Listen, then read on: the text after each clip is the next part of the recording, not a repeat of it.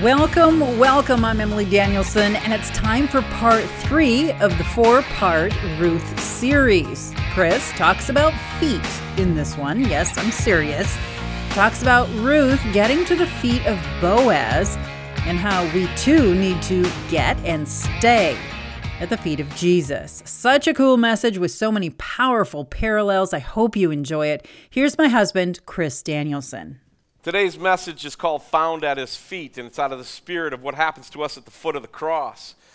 Many times I use the phrase, crushed into powder at the foot of the cross. That's what happened to me. And the whole losing your coolness, the whole letting go of the past, that's all part of coming to the feet of Jesus at the foot of the cross. And so the message today is called Found at His Feet. The scripture is Ruth chapter 3, verses 1 through 11, and I read now in Jesus' name. Then Naomi, her mother-in-law, said to her, "My daughter, should I not seek rest for you, that it may be well with you? Is not Boaz our relative, with whose young women you were? See, he is winnowing barley tonight at the threshing floor. Wash, therefore, and anoint yourself, put on your cloak, and go down to the threshing floor. But do not make yourself known to the man until he has finished eating and drinking. But when he lies down, observes the place where he lies, then go and uncover his feet and lie down, and he will tell you what to do." Ancient mother-in-law telling the daughter-in-law exactly what to do. Don't you love it? Verse 5, and she replied, "All that you say I will do." So she went down to the threshing floor and did just as her mother-in-law had commanded her. And when Boaz had eaten and drunk and his heart was merry, he went to lie down at the end of the heap of grain. Then she came softly and uncovered his feet and lay down. At midnight the man was startled and turned over, and behold, a woman lay at his feet. Verse 9, he said, "Who are you?" And she answered, "I am Ruth, your servant. Spread your wings over your servant, for you are a redeemer."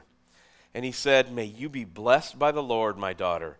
You have made this last kindness greater than the first, in that you have not gone after young men, whether poor or rich. And now, my daughter, do not fear.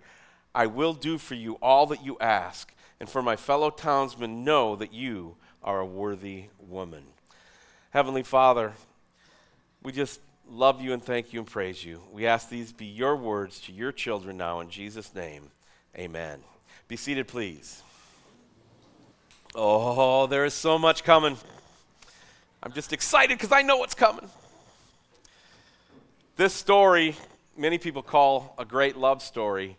I'm telling you, it's a great template for the greatest love in our lives. And we're going to get into that today. See, where we choose to spend our seconds, our minutes, our hours and days that make up our life tell a lot about who we are and what we're about. We can spend them in the world pursuing sin and its pleasures. We can spend our lives chasing prosperity. We can spend our time enjoying recreation. It can be spent working with family, helping others, even serving at the church in some capacity or another. But the best way to spend good and valid times is to know that you have spent some time at the feet of Jesus. Because when you are there, it gives meaning to all the other things you do in your life. In fact, being at Jesus' feet enables every area of your life to have more meaning. It really does. In this passage, Ruth is getting to the feet of Boaz. And when she got there, everything in her life changed forever. Her experience in getting to his feet teaches us some lessons about getting to the feet of Jesus that I want you to take away today. So I want to share some truths from this passage today, and I want to help you find your place at his feet, capital H, Jesus' feet. So that is what the message is called. It's called Found at His Feet. And point 1 today is possibilities found at his feet. The first 4 verses, we see possibilities. That's what's going on. Ruth is a widow. And in that culture, that meant you were going to live in poverty unless somebody helped you. With Boaz, she has the opportunity to experience the joy of a new relationship with someone who can love her, provide for her, and comfort her. And you want to know something? All who come to Jesus by faith receive a new home here. And let me be the first to tell you, If you think you've sinned your way out of this, if you think, well, you don't know my story, I'm here to tell you, yes, I do. I know your story, and I don't care what it is, Jesus still has room for you. Well, do we have anything out of the Bible to back that up? Sure. David, murderer, adulterer, man after God's own heart? Think about it. There is possibility for you to have a completely new existence with Jesus regardless of whatever you have done in life. And there's a possibility of a new hope. Look at Ruth with the hope she had. You know, she's looking at nothing but endless days of suffering, poverty, loneliness, and defeat. Her mother-in-law, if you were with me 2 weeks ago, when they came back to Bethlehem, said, change my name to bitterness. That's a fun lady to be around, huh? See, if Ruth can enter a new relationship with Boaz, their entire future will be changed forever. And where the sinner is, Jesus can find you a new future. And life will have meaning and more hope tomorrow than it did today. Because we have so much found in him. So pop the next slide up. I want you to look at these. I've got scripture references for you to jot down to take with you for your week. Because if the nail gets driven in this much, you follow this, what I got on the screen, you'll go this much deeper with Jesus. Look, all spiritual blessings come from Jesus in Ephesians 1:3. Eternal salvation comes from Jesus, John 3:16, Hebrews 7:25. A close relationship with the Father in heaven. When you come to know Jesus, you're as close to the Father as you're ever going to be. You know, that hymn, walk closer, I walk closer with thee, I think should be, I walk stronger or deeper with him. Once he's got you, he's got you. And that close relationship with the Father in heaven generates absolute security. You can have absolute security that Jesus has you in his grip and he's not going to let you go. Yeah, but Chris, I went to Forward at a Billy Graham crusade 20 years ago and I've lived nothing but a sinful life since. So what? Come back to his feet and you can have absolute security in an ever-present Lord, Hebrews 13:5. You have an advocate in heaven. Jesus is right now telling the Father, look, I got Chris, he's covered in my blood. I know he's a little squirrely, but he's mine. He's growing in what's called sanctification. That's where we have grace for each other because we're all in different parts of our sanctification. And so we have that ever-present Lord, that advocate in heaven, 1 John 2:2. And then we have a high priest in heaven, Hebrews 7:25 and Romans 8:34. What does that mean? That means we don't have to go to anybody on earth and confess our sins. If you've sinned against your neighbor, go to the neighbor and confess it, of course. But Jesus is who we confess our sin to. He is our high priest. And then he's a friend that sticks closer than a brother. Proverbs 18:24. How's that not great news? And so the possibility of a new contentment and happiness is all over those of us who find ourselves at the foot of the cross. See, Ruth, in her story, she's never going to be happy and fulfilled in her current condition. They come to Bethlehem. Read chapters 1 and 2 again. They come to Bethlehem, and Naomi's like, change my name to bitter. I'm just awful. And now I've got like 10 mother-in-law jokes going through my head. I got to... Not now. Maybe just one. No.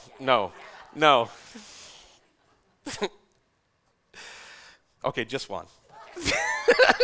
You talked me into it. The next time you get new tires, tell your neighbors, yeah, these cut through ice better than a mother-in-law through self-esteem. Thanks. Get me a groaner on a Sunday morning. But they were bitter. And Ruth had nothing. She's just hanging on to her mother-in-law who's hanging on to thin air like, I don't know, but we got to go to Bethlehem. Maybe something will happen. And then this whole Boaz situation happens. Ruth gleaning in the field. And now Boaz might take notice of her. And Naomi concocts this great thing. Look, here's what you can do. You can do this, do this, do this, do this. And we'll see what happens. Possibilities. See, they needed the love and security that can only be offered by someone like Boaz. And Jesus gives us saints peer joy. And I've struggled with the word saints my whole life because I'm not one. But I am one. But no, I'm not really. But I am. You follow? There is something that sin, with all of its pleasures, can never offer. And that is the great joy of knowing Jesus at the foot of the cross. And that leads us to point 2 today, the presentation found at his feet. The presentation that's found at his feet. In verse 4, there's some obvious intentionality about to take place. Ruth was commanded to watch where Boaz laid himself down. And of all the men there, she was to isolate and see where he was resting. And if she was going to get to his feet, she had to find him. Not only did she have to find him, but she had to remain out of his view until he woke up in the middle of the night. So this was a little conniving, right? So it is with God's children. We will find the blessings found at Jesus' feet. We must first find those feet. In a matter of salvation, there is no finding him. He seeks out the lost sinner. Look, this is why I struggle with that coexist bumper sticker. I find it just so much of a lie. Yes, we can coexist with others in a general loving way, but get this straight. The facts are the facts. All these other religions work their way towards God up this mountain, and they all fail. My Jesus and what I worship, my Christianity, my authentic Christianity, is God, Jesus at the top mountain, working his way down to me and finds me in my muck and in my sin and picks me up and redeems me. Much different faith than what else is out there. And when we find the blessings at Jesus' feet, and when we get there, we find a redemption. We find a redemption that is offered to us free of charge, regardless of our past, regardless of our circumstances. See, you and I will walk away from where we should be from time to time, and when that happens, we will make an effort to move from where we are to where he is. Where who is? Where Jesus is. Jesus is what? Jesus' feet. Jesus' feet where? At the end of a barley stack like Ruth? No, at the foot of the cross.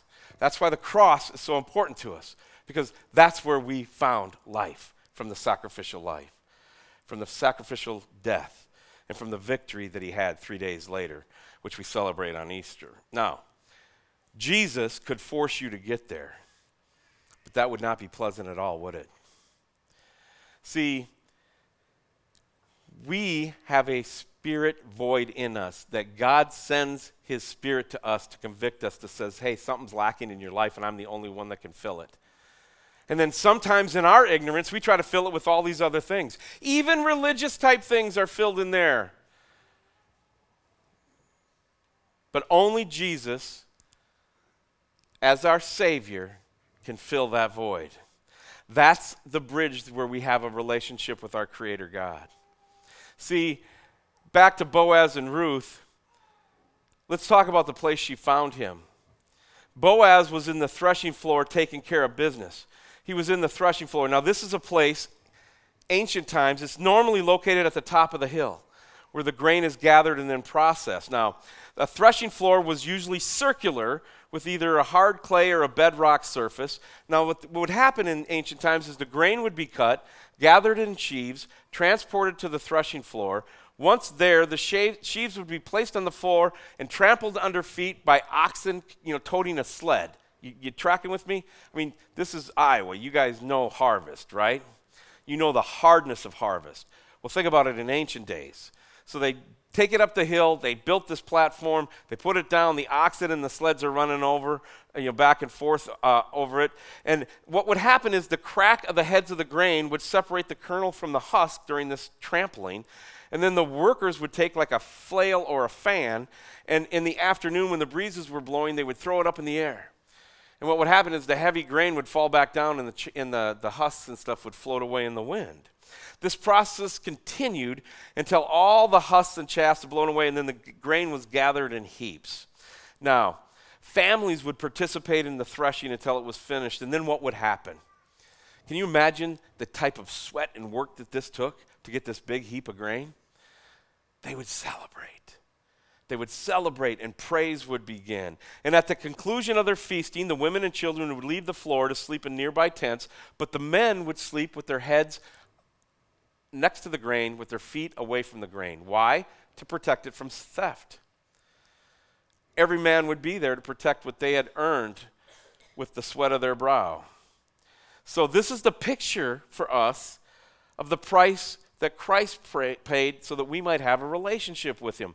You see, the grain, the threshing, the winnowing process is quite severe. The grain is trampled and torn, but the life-giving center is exposed. Think about that for a minute. By the same token, our Redeemer, the Lord Jesus, entered his Father's threshing floor when he went to the cross for us, and he was torn to pieces so that we could have life. And do you know how we know it was all complete? Because while he hung there, he cried out, "It is finished." And then there came a time of rejoicing and blessing that will never cease. Just like Boaz, our Jesus ate, drank, and rejoiced and slept on God's threshing floor. So just for fun, I thought, let's look at Jesus' meat and drink through a couple scripture verses. Let's go to John 4:34. Jesus said to them, "My food is to do the will of him who sent me and to accomplish his work." Notice our Lord's rejoicing in Hebrews 12:2, looking to Jesus, the founder and perfecter of our faith, who for the joy that was set before him endured the cross, despising the shame, and is now seated at the right hand of the throne of God. Or how about his sleep? John 19:30, his trip to the Father's threshing floor makes it possible for us to actually even get to his feet. Verse 30 says, when Jesus had received the sour wine, he said, "It is finished," and he bowed his head and gave up his spirit. See, where he has been, you will know where he still is today. In Luke 2:49, and he said to them, "Why are you looking for me? Did you not know that I'd be in my Father's house?" He's a preteen teaching people in the temple when he said that verse. See, so like Ruth, we should mark where he has been and let that be a special place in our hearts. His death on Calvary, we can never let that become old hat. Look, do you guys know what white noise is? White noise is when you've heard something so often that it just becomes like, I don't even process it anymore. You know, in my household, Emily, every August, this is the year the Vikings are going to win the Super Bowl. She doesn't even flinch. So when they lost to Philadelphia, she just smiled. What is white noise in your life? We have that. I mean, and what happens is there's a thing in advertising called frequency, anchoring, and when you have enough frequency, things will anchor with you, especially if there's a consistency there. So what do we have happen in our society? We have all kinds of things that used to be called sin that are now considered normal because of the frequency, and it starts to positively anchor with us or negatively anchor with us. That's the human psyche. But I'm encouraging you to fight off the white noise of the following statement. Jesus died for my sins. Jesus died for my sins. Yeah, whatever. It's Easter. Yeah, it's resurrection. Yeah, it's Christmas. Yeah, it's first Advent, Jesus. And it just becomes this white noise. I'm encouraging you through the worship of Jesus Christ at least once a week, or as God leads in your heart. Sometimes for me it's 7 days a week. It's coming back to the Savior and saying, let it not be white noise. You died for my sins. You were crushed on God's threshing floor with that one grain coming out of the husk so that I could have life. And this whole deal in verses 5 and 6 of our text today involved intentionality and a spine. Something lacking in great qualities in the visible modern church of America. See, when Ruth heard what was required, what did she say? That's going to be tough. I don't know. Somebody might think, what if he thinks of me? You know, am I too forward? No. Ruth, in her desperate condition, just like a sinner, when the sinner is desperate, says these words, I will do it. I will do it. Now, this, if you put yourself in Ruth's shoes for just 2 seconds, you will see this is incredible courage and incredible humility on Ruth's part. It required her to wanting to be with him so much that she made an effort to go there. It required her to humble herself to lie at his feet. It also required great courage to approach this wealthy and important man. I'm sure she was probably a little bit nervous. It's the same sort of resolve that I love to see when people come to Jesus, whether it be for salvation or a deeper walk.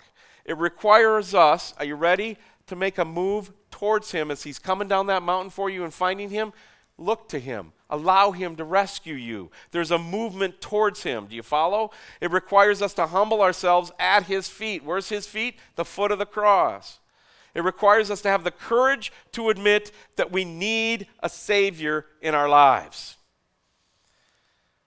And I'm here to tell you, for a lot of men particularly, people in general, but for a lot of men, that's hard cheese.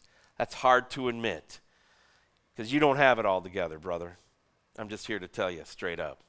But I know the one who does. And so it is a humbling process. It takes courage to admit that we have a need in our lives. But for those who make up their minds to get to him regardless of the cost, the rewards are priceless.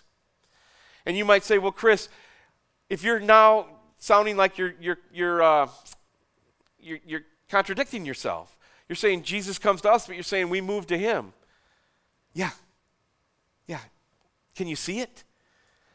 Can you see how Jesus is coming to you and you can reject him? No. I don't need that. Well, I'll add Jesus. You can come. I can add you to my life because I'm going to be doing this, and I got it somewhat together. And I'm a man. I'm a manly man. I do all my manly man stuff, and so Jesus, you can help me, of course.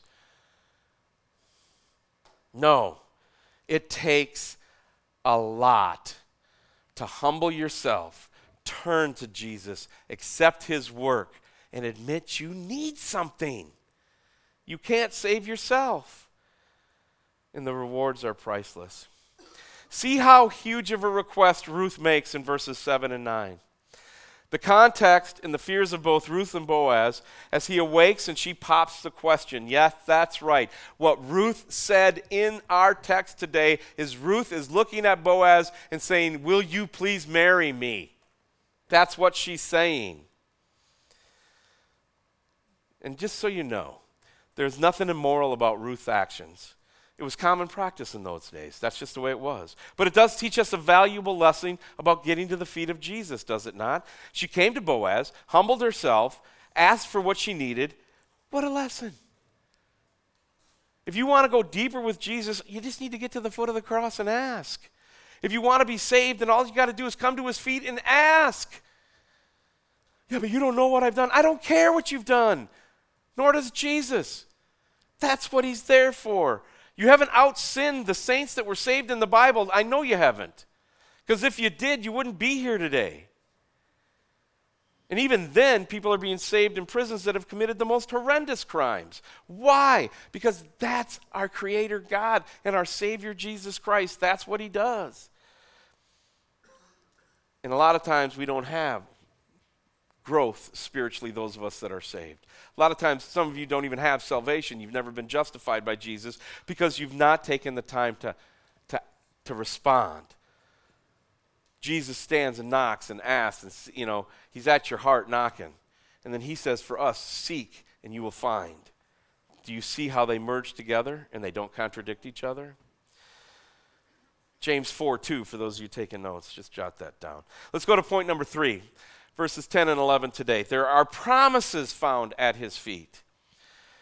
In the first part of verse 10, Boaz receives the deal.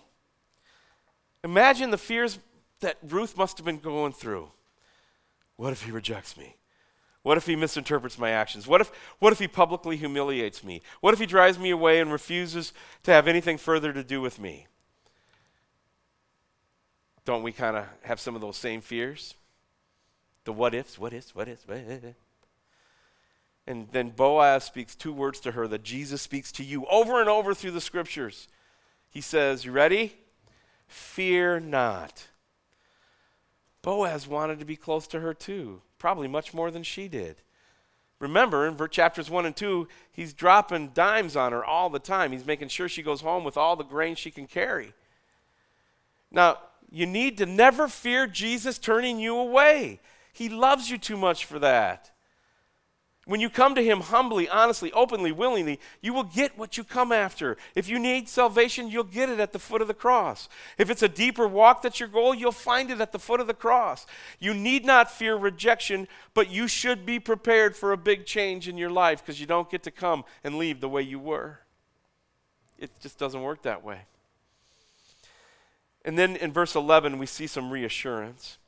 Boaz responds to Ruth's request by telling her that he will do everything necessary to see that they are together. He will take care of all the matters that are involved. And she has been told that if she could just get to his feet, he would tell her what to do. Look at verse 4.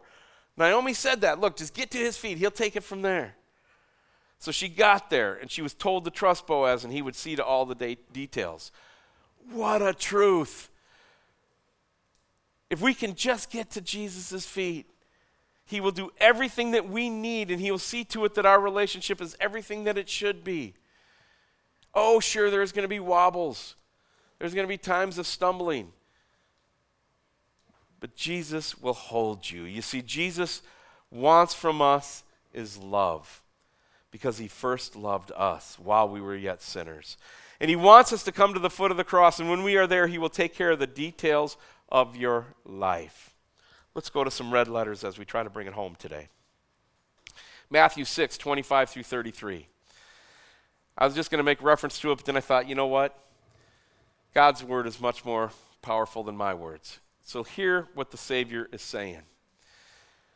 Verse 25 of Matthew chapter 6. Therefore I tell you, do not be anxious about your life, what you will eat or what you will drink, nor about your body, what you will put on. Is not life more than food, and the body more than clothing? Look at the birds of the air. They neither sow nor reap nor gather into barns, yet your heavenly Father feeds them. Are you not more valuable than them? And which of you, by being anxious, can add a single hour to the span of life? And why are you so anxious about clothing? Consider the lilies of the field, how they grow. They neither toil nor spin. Yet I tell you, even Solomon in all his glory was not arrayed like one of these. But if God so clothes the grass of the field, which today is alive and tomorrow is thrown into the oven, will he not much more clothe you, O you of little faith? Therefore, do not be anxious, saying, what shall we eat? What shall we drink? What shall we wear? For the Gentiles seek after these things, and your heavenly Father knows that you need them. Here it is, verse 33. Ready? But seek first the kingdom of God and his righteousness, and all these things will be added to you. Do you see how he's coming down the mountain for you, grabbing you when you're in the mud of your life, of your own sin, but you turn to him, and now it's a mutual thing, and you get to the foot of the cross, and you're seeking that kingdom of God daily at the foot of the cross, and then the kingdom of God and his righteousness will be, and all of those other things will be added to you. It's not like you add them to yourself. No, he just adds them to you. Those who are at Jesus' feet know they can simply trust him for the details of their life. And in verse 10 and verse 11, the last part of verse 11, Boaz praises Ruth for her love for him and for her godly lifestyle. Her behavior and godly life have worked together to bring some of this to pass for her. If you know, the Savior also talks about great reward for those who pay the price to come to the foot of the cross. Regardless of the price, regardless of the effort, his smile, his blessings, his closeness is worth it all. You see, if you want to know what Jesus gives incredible pleasure, what gives Jesus incredible pleasure is being able to take your life and mine and hold it out before the world and say, this is what I can do with the life laid at the foot of the cross. See, when Ruth made the effort to get to the feet of Boaz, everything in her life changed.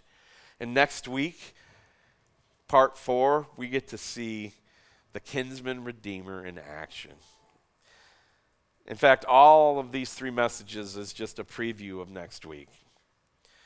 See, the same is for us in Jesus. We get to his feet. He'll ask him for the courage. If you don't have enough courage to get there, ask him for it. He'll give it to you.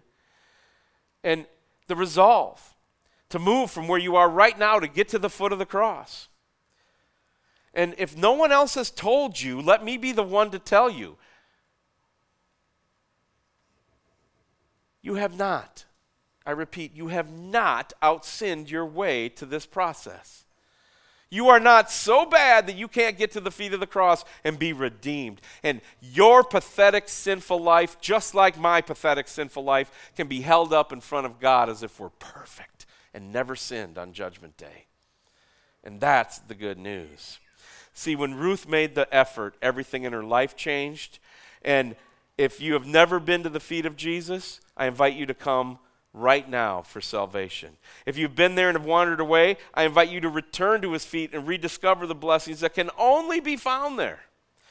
And if you are at his feet right now, day by day, then I invite you to come before him, thank him for allowing you to be there, and ask him to help you remain strong as you need to be. And then please join our prayer teams. Please come and volunteer 10 minutes here, 20 minutes there. Be a part of this work because God brought you here today. So there's something about that.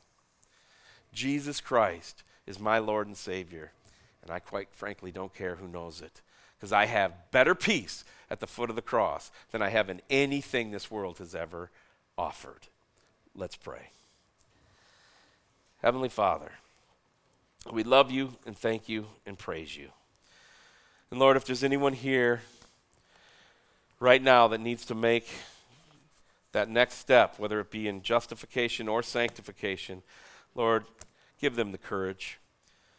Snatch away the evil ones, mumbo jumbo in their ear, that it ain't for them. And before I close, I just want to remind everybody, I will be here to pray with you. We have leadership team here that'll pray with you. We'll introduce you to Jesus. We'll talk to you about the fact that you've been justified and now you're far away, but you want to come back to Jesus. We'll talk about that. We'll make time for you after the service. We'll be hanging around. And Lord Jesus, strengthen your saints for such a time as this. Amen and amen.